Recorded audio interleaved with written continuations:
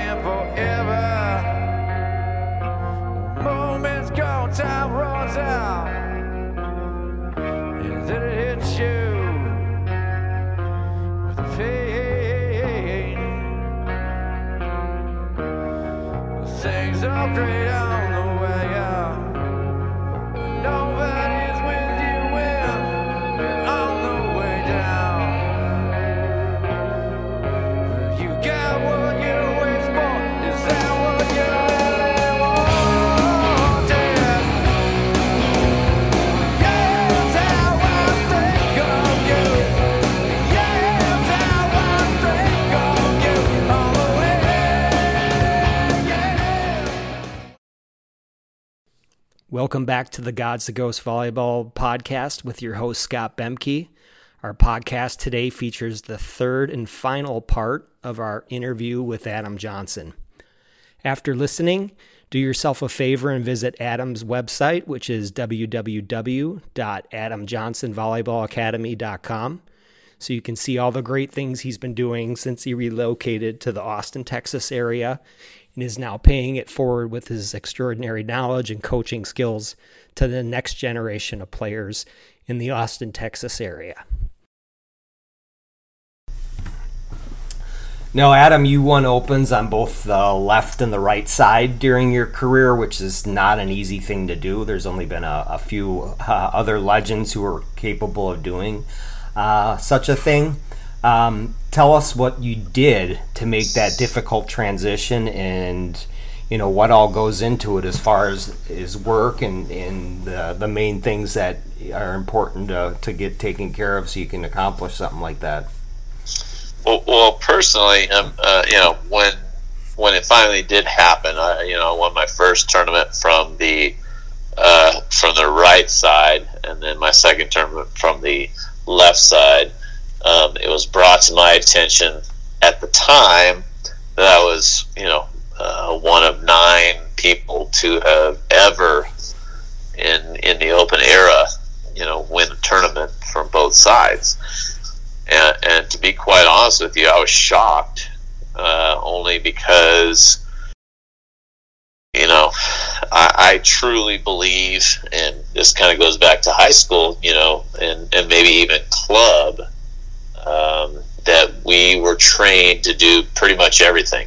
You learn to play defense, you learn to pass, you learn to set, you learn to hit, you learn to block. So for me, playing and winning on both sides of the court, I don't look at that as like a huge accomplishment. I look at it as standard operating procedure, to be quite honest with you. Now, I've also heard that Karch has never played a tournament on the right side. Do I believe he could win from the right side? Sure, I believe he could. He just never has, and that's what I've heard. Maybe I heard that incorrectly, but for me, it's kind of one of those things where when you're playing in a tournament, especially in the defensive position like I played, you have to hit from the right side, you have to hit from the left side, so you might as well get good at both. And I don't know. I guess I was good at both. I don't know that I was better at one side than the other. I think it opened a lot of opportunities for me when I was looking for a partner. I could say, do you play from the left side or do you play from the right side? And if you do, I'll play the other side. It's not a big deal. So I looked at that as a huge positive, but I'm surprised that not that many people have accomplished, winning an open tournament from both sides of the court. Was one of the challenging things learning, or getting the trouble shots down and those little things like that kind of sometimes can take years or a lot of practice? Well, I mean, to be quite honest with you, I mean, I practiced, all those shots from both sides. So, during practice, again, you're whether you're playing the right side or the left side, if you're a defender, you're going to pick up shots from the opposite side that you're playing. And you need to be able to convert and transition from that side. And for me, it wasn't that big of a deal. It was kind of like very, very familiar for me to play either side and very comfortable. So I don't understand. I personally don't understand what the big hoopla is about it, but apparently it's a big hoopla only because not too many people have actually, accomplished winning a tournament from both sides. Came second nature to you. Once again, it goes back to that Bill Ashen coaching at Laguna Beach High School. And it really does. And, I've been talking to some other coaches lately, and, especially, we're talking about, when I'm talking about other coaches, more so on the girls' side of things. But, for the last 20, 25 years on the girls' side, it's been very specialized. And unfortunately, I've heard so many girls who might be tall at a young age who really don't grow any taller than 5'11", who've been playing middle for, most of their career. They can't get a scholarship because they've never tried playing outside because they've always been playing middle. Right. And during their training, they've never really been able to pass balls or play defense either. And it's, personally, I think that's sad. But that's kind of how volleyball is, especially from the indoor aspect nowadays. It's all about money and putting people in positions that they believe they're going to be in, and that's it, and that's all there is to it. Over your career on the beach, you had 44 open wins, which is pretty impressive. If you had to single out your three favorites, can you do so? And even if you have to pick your favorite five, and you don't want to single it down to your top three, but just some of the five that were, or 3 to 5 that were memorable for you and that you really hold dear. Well, I think, of course, my first open victory, I think that's always something, which was Santa Barbara, 1991, with Pat Powers. You always remember your first one, so you got to go with that. I think my next one was actually that year as well with Ricky Ludes and the U.S. Championships. That was a huge accomplishment for Ricky and myself at the time. And I think moving forward from there, there's a few others I'd have to say, of course, the King of the Beach in '94.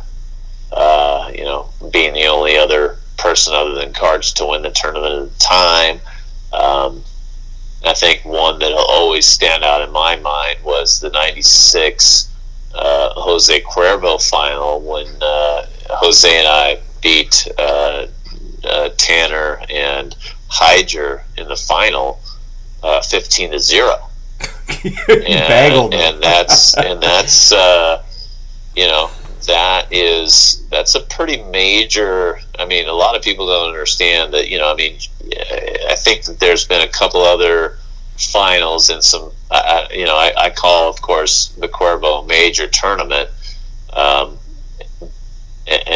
from that standpoint, Jose and I are the only ones to, win a major tournament 15-0 in the final.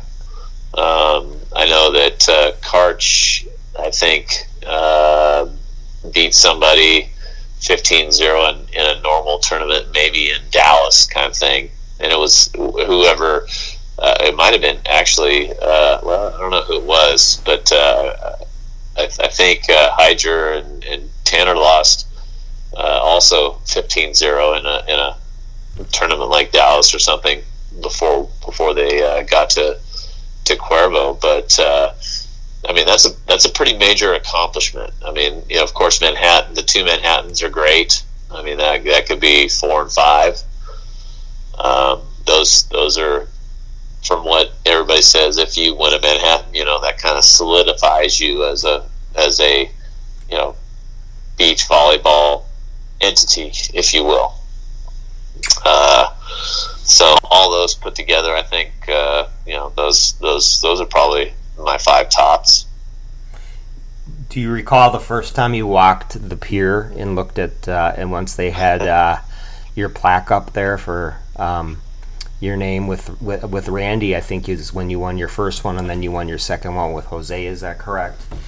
That is correct. And when I walked the pier, I don't think I really understood at that time what that really meant. I think that over the years, hearing it over and over and over again, what an accomplishment it is. I mean, I've recently, contacted the AVP to try and find out who they had, build the plaques for the piers, because I'd like to get a couple and be able to make my own trophy, if you will, for those two, because it's the Manhattan is, of course, the Wimbledon of beach volleyball, and that's a pretty big jump. It certainly is. It's got to be pretty neat when you start, and you see Brighton O'Hara for the first 5 years, and the Selznicks and Langs and Von Hagens and Bergmans and Clem and Rundle, etc., and Gage and Swartz. It's just and then go on up the line. It's a pretty remarkable place and a perfect little thing for all that there. But all I know is if I had kids, I'd be as soon as they their eyes opened, I'd have them up there looking at it, age 1, 2, 3, whatever. Yep, there's Dad's name right there. And it's pretty cool. I mean, I haven't. I think I was out there a couple of years ago and walked it, and there's of course been a bunch of people who have won since I have, but just to see your name up there on that plaque, it's going to be out there forever. Sure will. No, I've heard the Cuervo post parties were pretty fun. So, and I heard Hovland could be quite the party goer at those events. So were they everything that people talk them up to be? They were. They definitely were. And I think that, speaking of the Hov, I think there was one year that everybody's probably aware of where, he got up on stage and started singing Wild Thing and put a big gash in his foot. And decided to sue, if you will, Jose Cuervo because of it, which I kind of said whatever. I don't agree with that. I mean, he was under the influence, of course, up there on the stage, and kept him out of a few tournaments. But personally, I think it was his own fault. But it was kind of a big deal back in the day. But Jose Cuervo, they were a great sponsor for us and did a lot of great things for volleyball, and I thank them for it. Now, as a player, you saw and competed against a bunch of great athletes over the years, and I'm going to ask you now about some of the better ones at particular skills of the game. So let's start out with who are the 5 hardest hitters that when they were teeing off and you were on the court trying to dig them, that you had some stinging arms or couldn't even get your arm on it when they unloaded? Well, of course, you've got Randy Stoklos, who's got a heavy arm, Scott Akatubby for sure. I'm trying to think. Of course, I played against Jose, so he's got a Kent Steffes, got a great arm. I'm trying to think if there was anybody else. Emmanuel Rigo had that guy got up. He had some hops, and he was kind of that string bean, if you will. So those are probably my top 5, I'd say. Conversely, when you were on offense, trying to side out, who were some of the defenders and diggers that you played against that could really get to balls and dig hard-driven balls? I think you got, St. John, of course. You got Karch. Kim was even in there to a certain extent. Mike Dodd, for sure. That guy, for some reason, as tall as he was, I think he was, 6'6". I mean, he was great defender. Very frustrating that you can't get a ball down against a big guy, of course. But I'm trying to think if there was who else was up there. I think those are probably the ones that stick out in my mind. Okay. And finally, as far as blockers go, who were some of the guys that put up the biggest blocks that were tough to negotiate around from time to time? I'd have to say, Randy Karch, the international side, Emmanuel Rigo. I think if there's anybody else over on that international, but on the state side of things, the AVP, I think that's Tim Hovland. He was a big block, not ginormous, but he was very smart. So he was able to read really well, and I think that had to do with his indoor game for sure. Finally, in your opinion, over the course of your career, from when you first started out with Troy Tanner back in the late 80s to when you wrap things up, who are the 5 best players you would say you competed against and/or with, Adam? Well, definitely Karch. St. John and Randy, of course. Tim Hovland, Mike Dodd, Emmanuel Rigo. I think that would be my top 5 right there.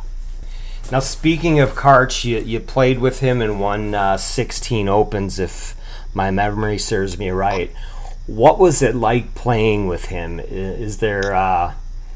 Are there any particular plays or wins or things that you guys did on the court that I'm sure there were a ton of them, but that are the first ones that come to mind where you're like, yeah, I played with Karch, and yeah, this one time I saw him do this, or we made this kind of play, or what have you. Anything resonate from those wins for you, Adam? I think that when I first started playing with Karch was in '96 or 7, late '96 or 7. I can't remember. Of course, Karch would remember. He remembers everything. But when I first started playing with him, he was kind of at 70-75%. He had surgery on his shoulder when he was moved, and that was the time that Jose decided to dump me and play with Kent. And when Karch finally came back, it took us a while to really gel and to get things going. But our first win together against those guys was in Sacramento, I believe, in '97, and that was huge for us to kind of get the monkey off our backs. But for me personally, to see Karch get so excited and animate about beating those guys, I was like, whoa. Here's Karch, which everybody kind of felt was the computer, and he's getting into it, and he really showed some emotion, and it really I didn't know how to react to that. I was like, whoa, I've never seen that before. but I was excited to see that, and then we won the next weekend in Minneapolis, and kind of the same thing. And so those kind of things with Karch. We won 3 U.S. Opens together as well, but those first couple of tournaments where he's coming back from an injury, and we're struggling, if you will, and finally getting over the hump. That was huge for him, but it was huge for me also, because to see him at just an out of body experience from what I'm used to, kind of going off and getting so excited about a win like Fresno Open. I was like, whoa, okay, here we go. And we ended up going on and winning the next 3 tournaments. And, it was kind of one of those things. It's like, maybe you're not winning at the beginning of the season, but it really matters at at the end, and that's what everybody remembers, and that's kind of how we were. Once it started to click, you guys were on a roll. Exactly. I watched that Minneapolis Open again the other night. For anyone out there listening to this, from 1997 with Adam and Karch against Jose and Kent, and it's, former partners going at one another, and it was just like some of the best defense, double digs, amazing jump serves, and then guys passing like laid out like towards the sidelines, making a good pass, getting a good set and transitioning. It was just like, it was unreal. And then yes, Karch was getting jacked up. He was flexing, he was screaming. It was pretty neat to watch. That's one of the most exciting volleyball matches I think I've ever witnessed. I could watch it over and over. So well, and so can I. And even talking about it, my hairs on my arms start to raise. Because it's, physically, those guys are, I don't want to say far superior to us, but they're younger, they jump higher, and all the above. But I think mentally, which I think 90% of this game is mental, that's where Karch and I had the advantage, and it kind of proved to us that we're able to, do the things we need to do to win against a team like that. Yeah, what an experience to have played with him like that. Do you keep in touch with him at all? I know you're busy with what you're doing with your volleyball academy in Austin, and I know he's got a chump job as as the coach of the U.S. women's Olympic team that we're hoping is going to gold medal here next summer. But from time to time, do you guys reach out, text, give each other a call, and hey, I remember in '97 when we took down Jose and Kent, that kind of thing? Not those kind of things. It's more of, hey, so and so wants your autograph. Is that okay if you send something? Or hey, congratulations on, I sent him a text message the other day. Well, I don't know, it was the other day, about a month ago, when his team actually qualified for the Olympics. And I just sent a text message, say, hey, congratulations and good luck. And he said thank you and all that kind of stuff. So we don't text like best friends by any means, but I'd say a couple times during the year.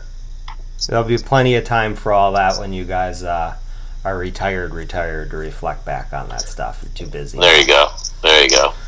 Too many of the young next generation to pay it forward to in the meantime. So speaking of the next generation, with the new rules when they made that change in the early 2000s to the short court and rally scoring, Adam, what was your thoughts at the time and now, and what did it take away from the game, if anything, in your viewpoint? Well, it's a loaded question now, isn't it? No, it is, and and I don't have a problem saying this. I mean, I stopped playing when I was 36 years old because of the rule changes. But I also had an injury to my foot. I had a busted up sesamoid bone in my right foot, which was extremely painful. It's a bone that's about the size of a pea, but it was shattered, and it was the most painful thing that you've ever come across. I mean, I couldn't sleep at night. Even just having a sheet on my toe would just start to throb. So I thought that was a pretty good time for me, because I saw how things were changing with volleyball. I thought it was a good time for me to walk away from it. And I never really announced that I was retiring. I just kind of didn't say anything and just didn't do anything, and vice versa. No one really said anything about it. And but looking at the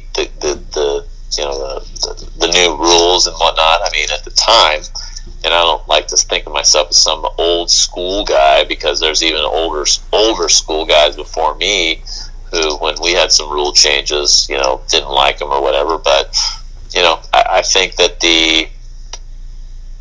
the rule changes for me really took away a lot of the game that I had played, period. And so, for example, well, the court's definitely smaller. It's 3 feet, basically 3 feet on the end lines, and a foot and a half on the sidelines. And for me personally, I was having a hard time with my jump serve. When I came back in 2005, I unless the wind was blowing 30 miles an hour in my face and we were on the good side, I wasn't jump serving. I didn't really need to. I mean, perfect example would be if I were to go back now, if I were in shape and could play at the level I played, I'd love to have Delhauser as a partner, because all I would do is I'd stay down and do a little float serve and let the team deal with his block, and I can play some defense. And worst case scenario, I dig a ball up and I don't get a great set, I'll just bump it back over and let them deal with his block again, because the court is a lot smaller, and so it's much different. And I think the greatest, I don't know if it's the greatest thing that we'll ever see, is we're always comparing the Karch Karais, the Randy Stokloses, and the St. John Smiths to the Delhausers and whoever else in this new era. And you really can't compare the two, because they're two completely different games. You can talk all night and say, well, Delhauser would dominate as well in the old school rules with a big court and all that kind of stuff. But we don't know. We don't know, and we will never know. And Karch would dominate. He played on the small court. I mean, and he won some tournaments. So, it's kind of one of those arguments that you're always, everybody loves to have, and they think that Delhauser might be the best player ever, but I never saw him play on a big court, and things are definitely different. So, those kind of things. It's unfortunate, but I mean, I think that's just how things change and evolve, and you just have to move forward with them. I do not like the sport now because of the changes. I just don't see the same style of play happening than when we played, if you will. Being a smaller player myself, I always, you needed as much court as you possibly could have, for shots and, to be able to run things down and whatnot. And, now it's more like you're kind of, as a hitter, you're hitting in a phone booth. And I look at it, honestly, as I enjoy watching the girls now more so than the guys, only because there seems to be more rallies. It's like the girls' game is like what the guys' game was when we played. They're actually able to play now. When the girls were playing on the big court, and nothing against those athletes, but it was pretty boring to watch, because there was not a lot of rallies going on. The balls, they couldn't chase the ball down on that big court, and that's just purely because men are more physical than women, period. And it's nothing against the men. I think they're doing a great job out there and whatnot, but honestly, they just couldn't get certain balls that the guys could. But now, things have changed. A smaller court, and you're seeing a lot of rallies, some great defense, I think, from the girls that you didn't see when they were playing on the big court. So I personally enjoy watching it. Now, I've got a couple questions here from the fans. You had about as many, if not more than anyone there with that, that awesome haircut of yours, that Nike attire, and the foot digs. Come clean with me. Do you still have a pair of those, and from time to time just kind of wear them around the house or when you're cutting the lawn or something? I'm going to ask Jennifer. I'm going to get the real deal. I do not wear them around the house, and I do not wear them when I'm cutting the grass. I probably have a few pairs somewhere up in the attic. I have to go through a few boxes to check them out, but I don't know. I couldn't. If you gave me an hour, I could probably find one pair, but I have no idea where they are. Honestly, those were. I thought those were a good thing. I think that unfortunately, they decided not to go forward with them. I think they could have.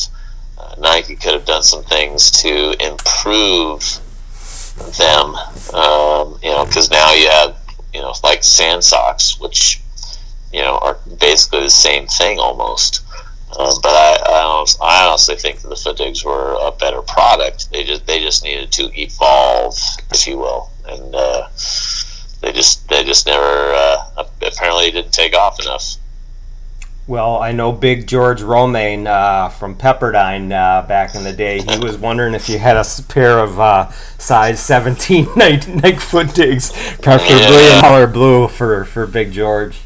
Yeah, big old George. That guy was a beast. I mean, I've never really met him and spoken to him personally.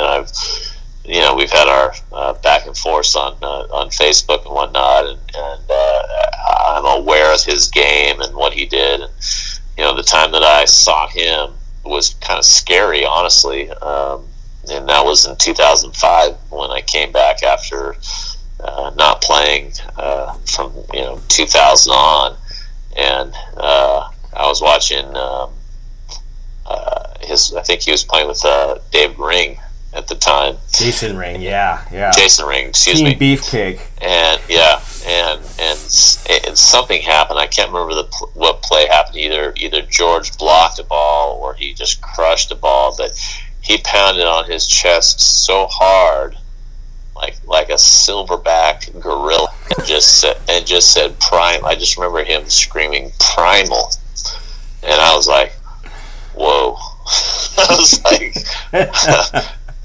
was like, what's going on here, man? These guys are getting bigger and stronger and all the above. So he was an animal. He got up. He was strong.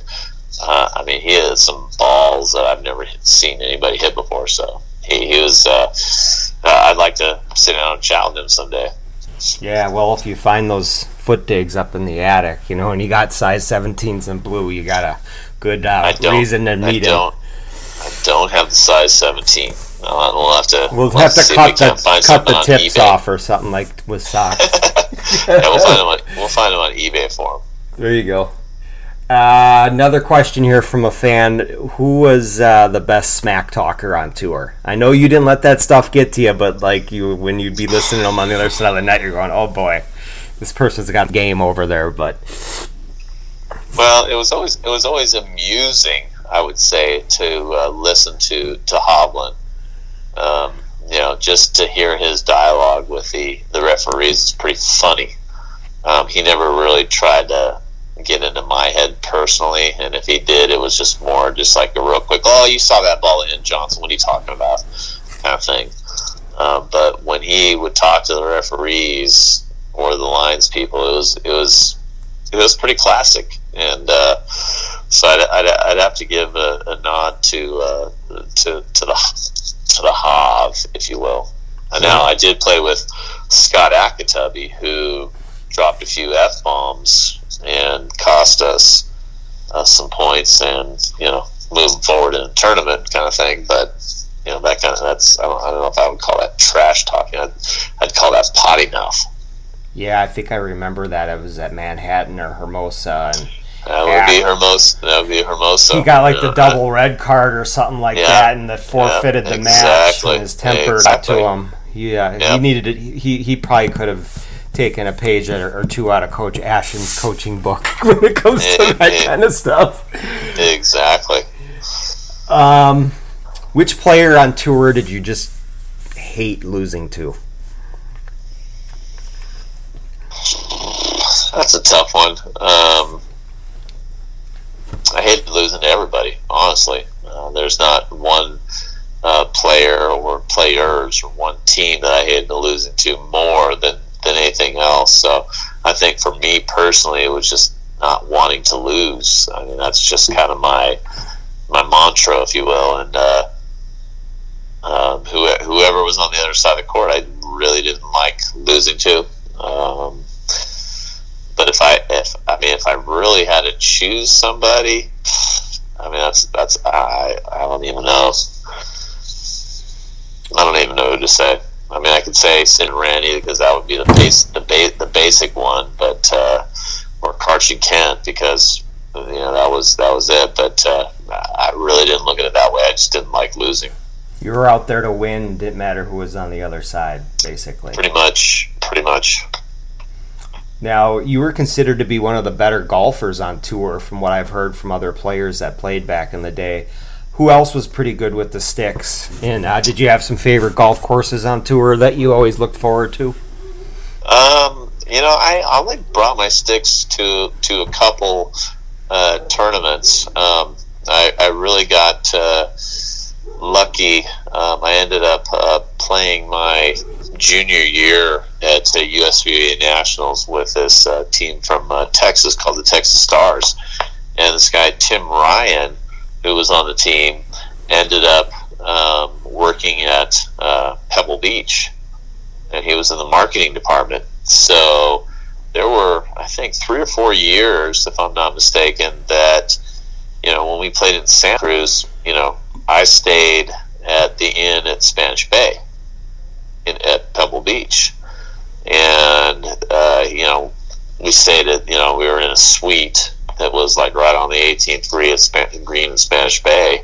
And it might have been a 35-40 minute drive over to Santa Cruz, but it was the prettiest drive. And I would do that all day long. And that was pretty amazing. From that standpoint, so and of course I got to play either Spanish Bay or Spyglass or Pebble Beach at the time, so that was pretty fun. But I know Mike Whitmarsh always liked to play. Pat Powers would get out there and play. I'm trying to think who else that was on the tour at the time playing.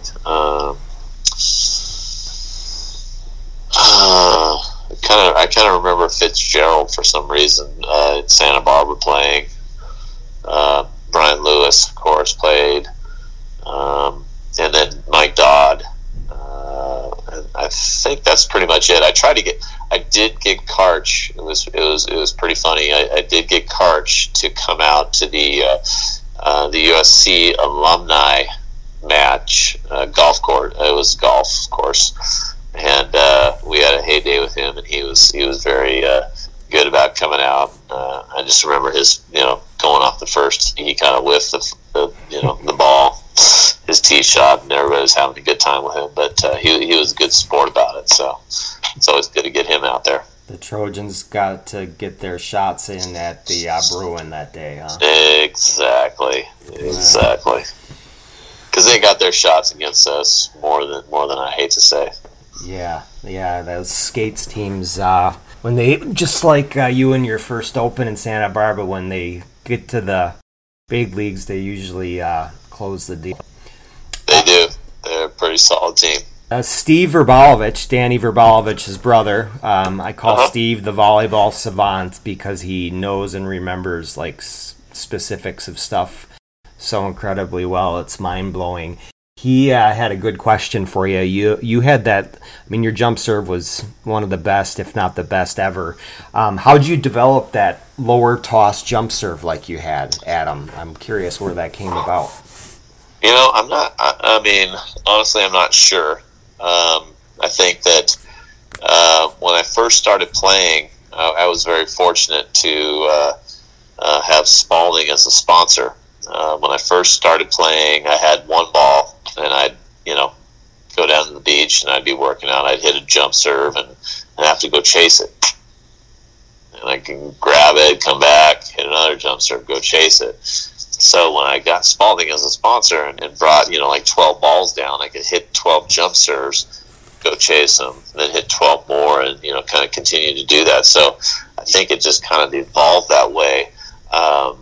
I know that for me personally, I was a very efficient player, if you will, and tossing a ball a little bit lower was more efficient than throwing it up in the air, only because when you throw it up in the air, if it's windy, there's more play in the ball, if you will. It might go side to side, or might stay up in the air a little bit longer, or whatever. There's more room for air, and so I always threw the ball a little bit lower. I felt that once I got into that rhythm, it also created havoc for the other side, because it was a lower toss. They didn't have really a whole lot of time to react, to kind of see where the ball was going. It was coming at them pretty quickly. So, it was just one of those kind of things that, time and time again, I just go down on the beach and learn on my own to kind of hit that ball. Well, you learned to hit it pretty damn well. Speaking of hitting balls, you were also a heck of a punter in high school, from what I heard, or something at one point. You were averaging, I remember I was looking through one of my old volleyball monthlies the other day. Shocker. And I think, didn't you were maybe going to get a tryout with the Raiders or something back in the day? Or, I mean, you had enough game to you that you were getting they were seriously thinking about you. But I never heard how that finished up or what. So explain yourself, Johnson. Yeah. My senior year of high school, I never played football. And my senior year of high school, the high school football coach, came over to our house and said, "Hey, I understand your son plays soccer, but I know he's a volleyballer," which I thought was kind of funny. A pansy, basically, in his mind. And so, but we need a kicker. And so, we need him to punt, to kick, do, field goals, kickoffs and stuff. And he'll be on the other field. He's not going to be not getting into any context, part of the sport during practices and whatnot. And so basically my parents said, "Okay, we'll let you play." And, I kind of said, "Hey, I'd like to play." And so they said, "Okay." So by the first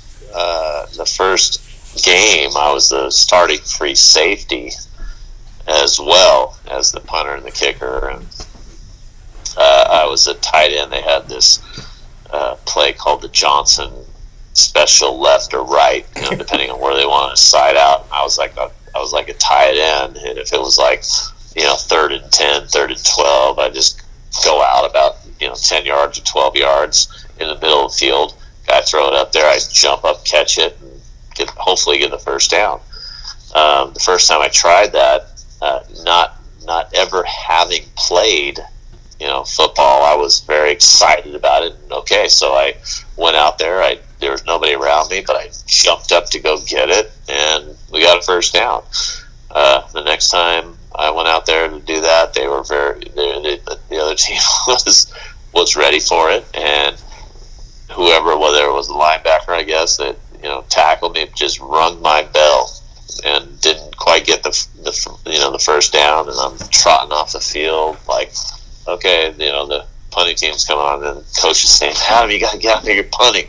I'm like, oh, that's right, So, my clock was not ticking, 100% at the time, and so, I got and kicked, but I had a great time. I made, first team all CIF in our division, which was pretty huge for me. I think my average was 42.7, which is pretty solid. I got a scholarship offer to kick up at UC Berkeley, but I decided, of course, to play volleyball.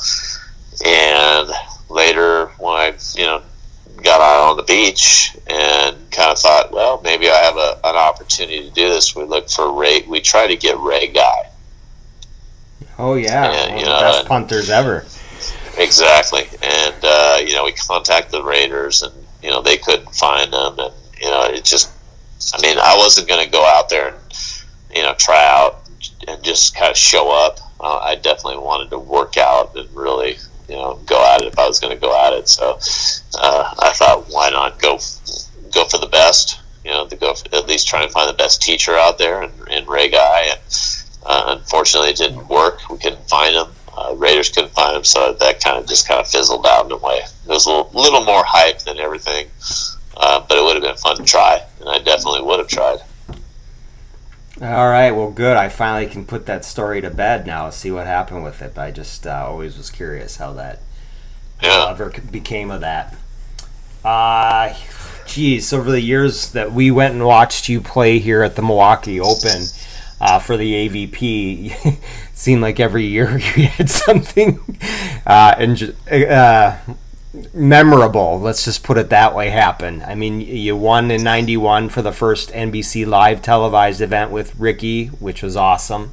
Then like a year or two later, you stepped on a hypodermic needle, which isn't funny, but that was scary, especially back then with how little we knew. And then not too far after that is when you were playing Leif and Freddie with Randy, I think, and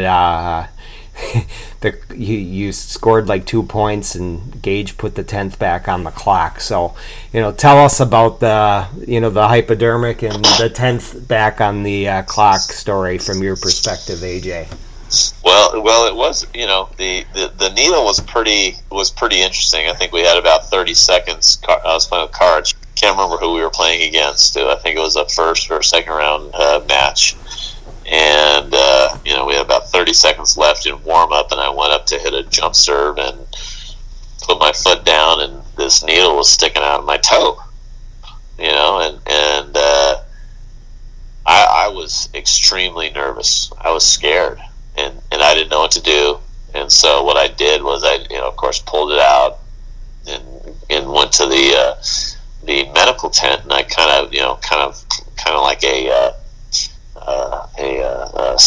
rattlesnake bite, make a little incision, a little cut, little X, and try and bleed it out and try and get any poison or whatever was in the needle out of the system.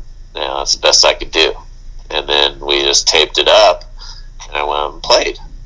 And it was interesting because I didn't think twice about it really until afterwards. Karch came up to me and said, "Dude, I had no idea how you did that." And I go, "What are you talking about?" He goes, I don't know how you went back out there and played after getting a needle stuck in your foot."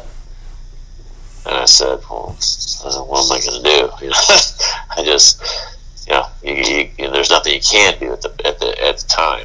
And so, and that was the time. That was about the time when I believe Magic Johnson came out and said that he had AIDS, and all this kind of stuff that was out there, and it was scary. Of course, I went back home and got tested, and everything was fine.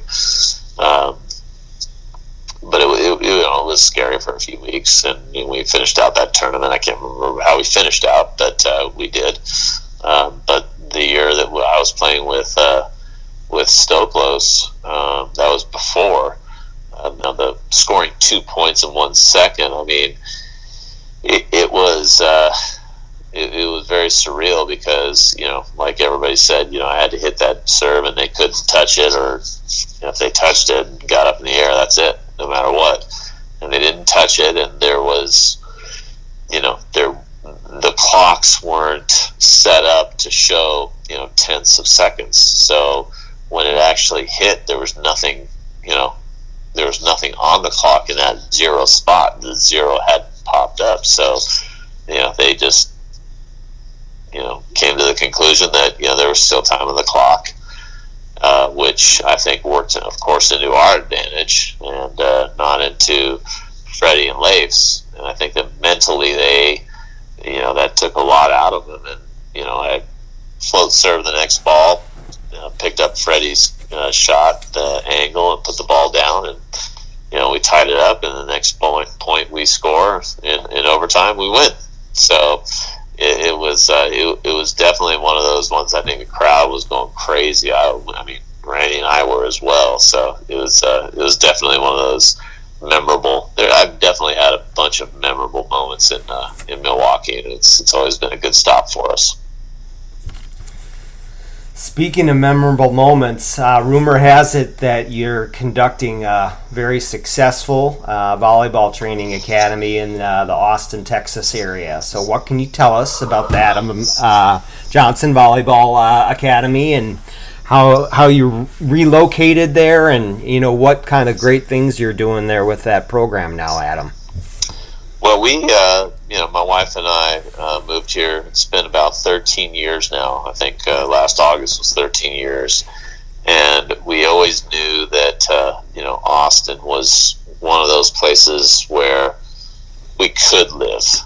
We tried to buy back in 1992. We had a place right on Lake Austin that had 100 feet of frontage. It was 2 acres. We signed the deal. The contract, slid it over to the other guy, and at the time he just said, "You know what, I can't do this right now." And we were kind of like, but we were like, okay, that's not a problem. We can always find something else. And our thinking was at the time that we can live in Austin on the lake, 6 months and a day out of the year, get to become a citizen, so we can get all the great benefits, with being a tax-free state and whatnot, and then the other less than 6 months of the year keep our other house out in California and do all our training out there. So unfortunately it didn't work at that time. We had a kid the next year, or in the next 2 years we started traveling internationally, so we were busy, but we always knew that Austin was here. So in 2006 when we decided to move out here, it was just a great move for us. I have nothing but good things to say about it.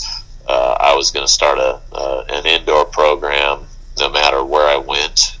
The beach program even though I did start the beach program, it wasn't the beach program as we know it now. Where it wasn't even a thought of being in college, but I just like to do the beach training on the side to make the indoor game better.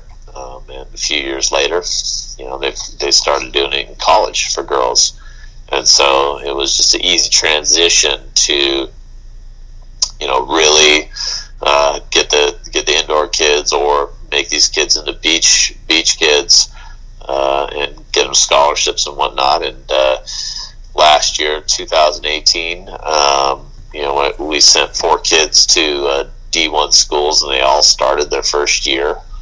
And that was a number 1 recruiting class in Austin, San Antonio, and Houston. So from the beach side of things, that was pretty big. And over the years with the indoor thing, I mean, we've had I guess our big claim to fame is we've had one of our girls was the Division II Player of the Year for 2 years at Tarleton University. So it's one of those things where if you want to get better, you can come to this program, and we'll show you the tricks of the trade. And you've certainly had some great coaching to build that basis off of. So it's great to see guys like you that had so much success at every level now paying it forward to the next generation. So well, and I will say that I'm a little bit of a snob from that standpoint, right? Where I can't remember in our last part of the interview, but I see some kids days who are professionals or who are not doing some of the basic stuff that I learned, and many others like me learned to do at a very young age. And it's sad to see that those kids nowadays don't know the entire game and haven't been coached properly. I'm not saying everybody, but a lot of them. And sure, that's kind of the bummer, but that's the that's how our sport is, especially on the women's side, has grown. It's grown so dramatically. I just don't think that there's enough good coaches, if you will, out there. And just because you didn't play the game doesn't mean you're a good coach.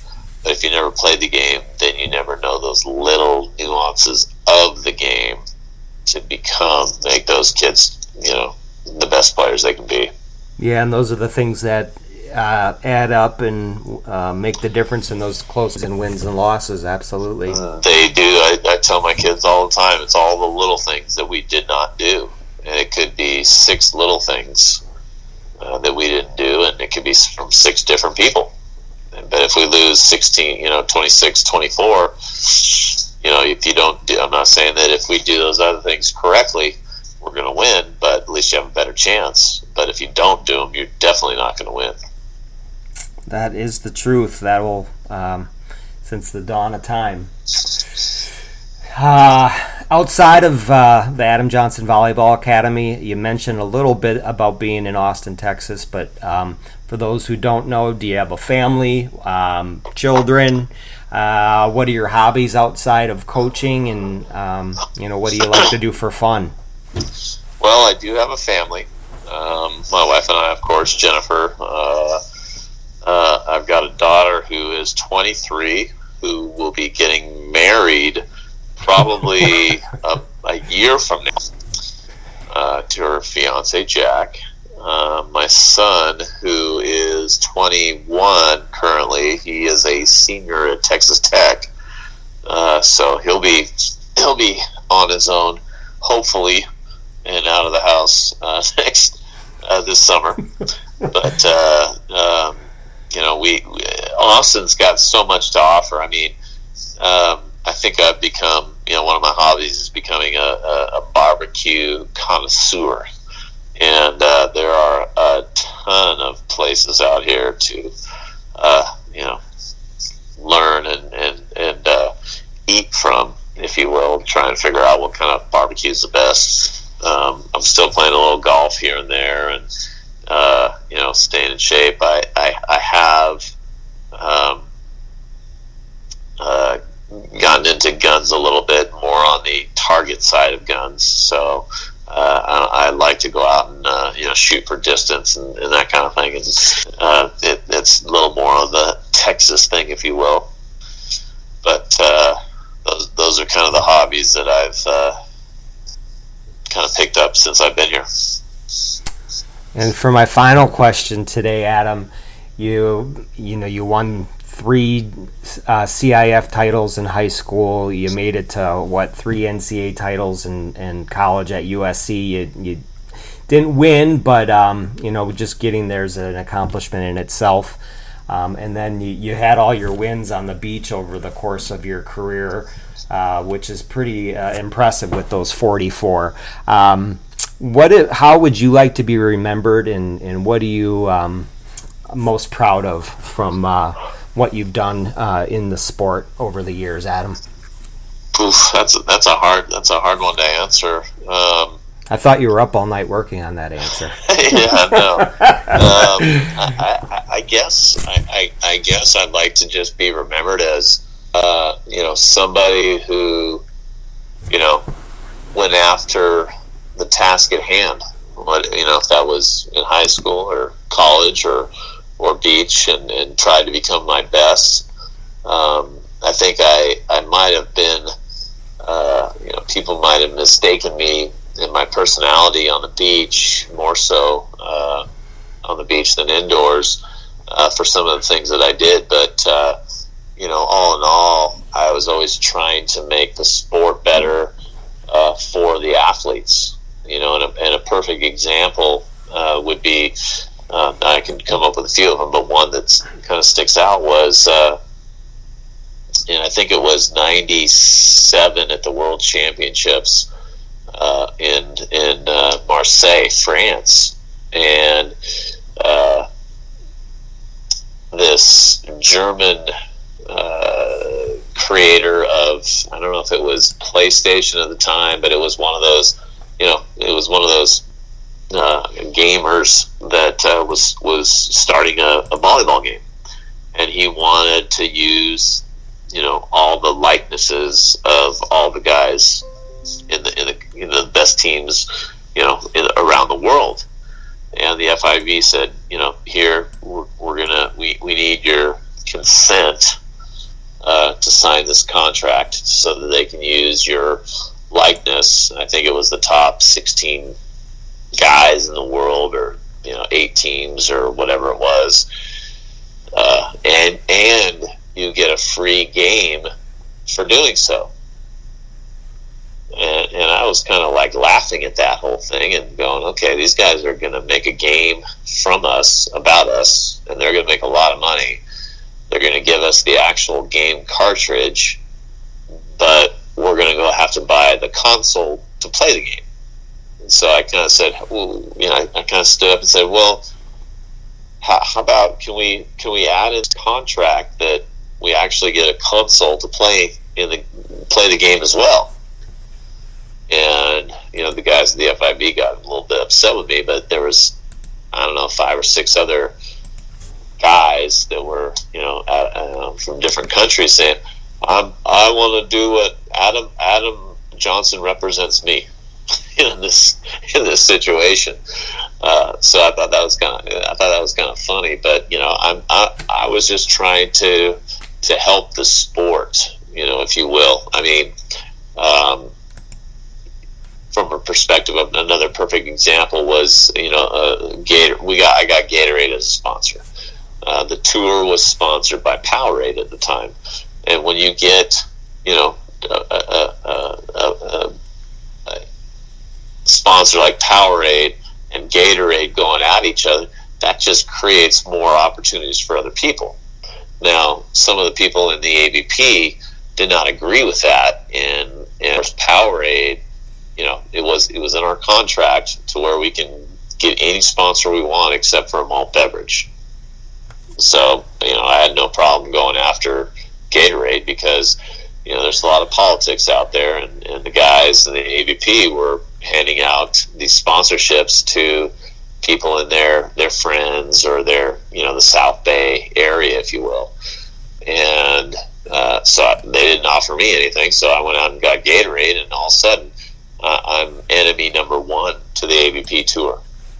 When in actuality, I'm just trying to help everybody out there and say, hey, listen, if I get this sponsor, then it just creates more opportunities for everybody else, in the big picture. So, I'd like to be known as someone that was, really looking out for the players, but I think there might have been some people in the higher ups of the AVP that were against me and made it out to be that I was the bad guy, if you will, and kind of gave the bad juju, if you will.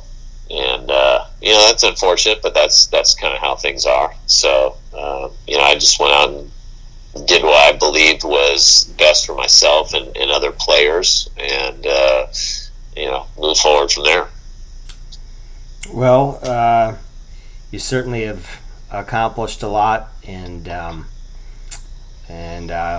put a lot of smiles on faces over the years. I know, like I said before, that 91 Milwaukee Open event that we witnessed here was the best sporting event I ever attended, and keep in mind I live in the state of Wisconsin where the Packers play, so the fact that you and Ricky hold that distinction should tell you everything that you need to know about how I feel about the sport and that weekend. So I wish you all the best, Adam, with what you're doing down there in Austin in the Adam Johnson Volleyball Academy, and it sounds like you've already had some great success and will only continue to do so. And thank you enough for taking the time to speak with me over 2 evenings for over 2 hours. I can't believe it. Oh my gosh. Yeah, this is another bucket list event for me to check off, so I can. No, it was a great opportunity. Great, I thank you, for doing all the hard work that you do with all the players, if you will. I think that's something to look up to too, as well. Thanks, Adam. I really appreciate that. This concludes our 3-part interview with Adam Johnson. Thanks for tuning in for it. I'd like to thank Adam Johnson for taking 2 hours out of his time to do this interview. And I think it's great now to see a player of his caliber, both indoors and on the beach, now paying it forward with the youth in the state of Texas, both at the middle school, high school, and collegiate level. And he's doing some amazing things down there. Finally, I'd like to remind you that we do have a website, which is godstoghost.com. and that our podcasts are available on that as well as all the major podcast mediums out there. Thanks again. Take care.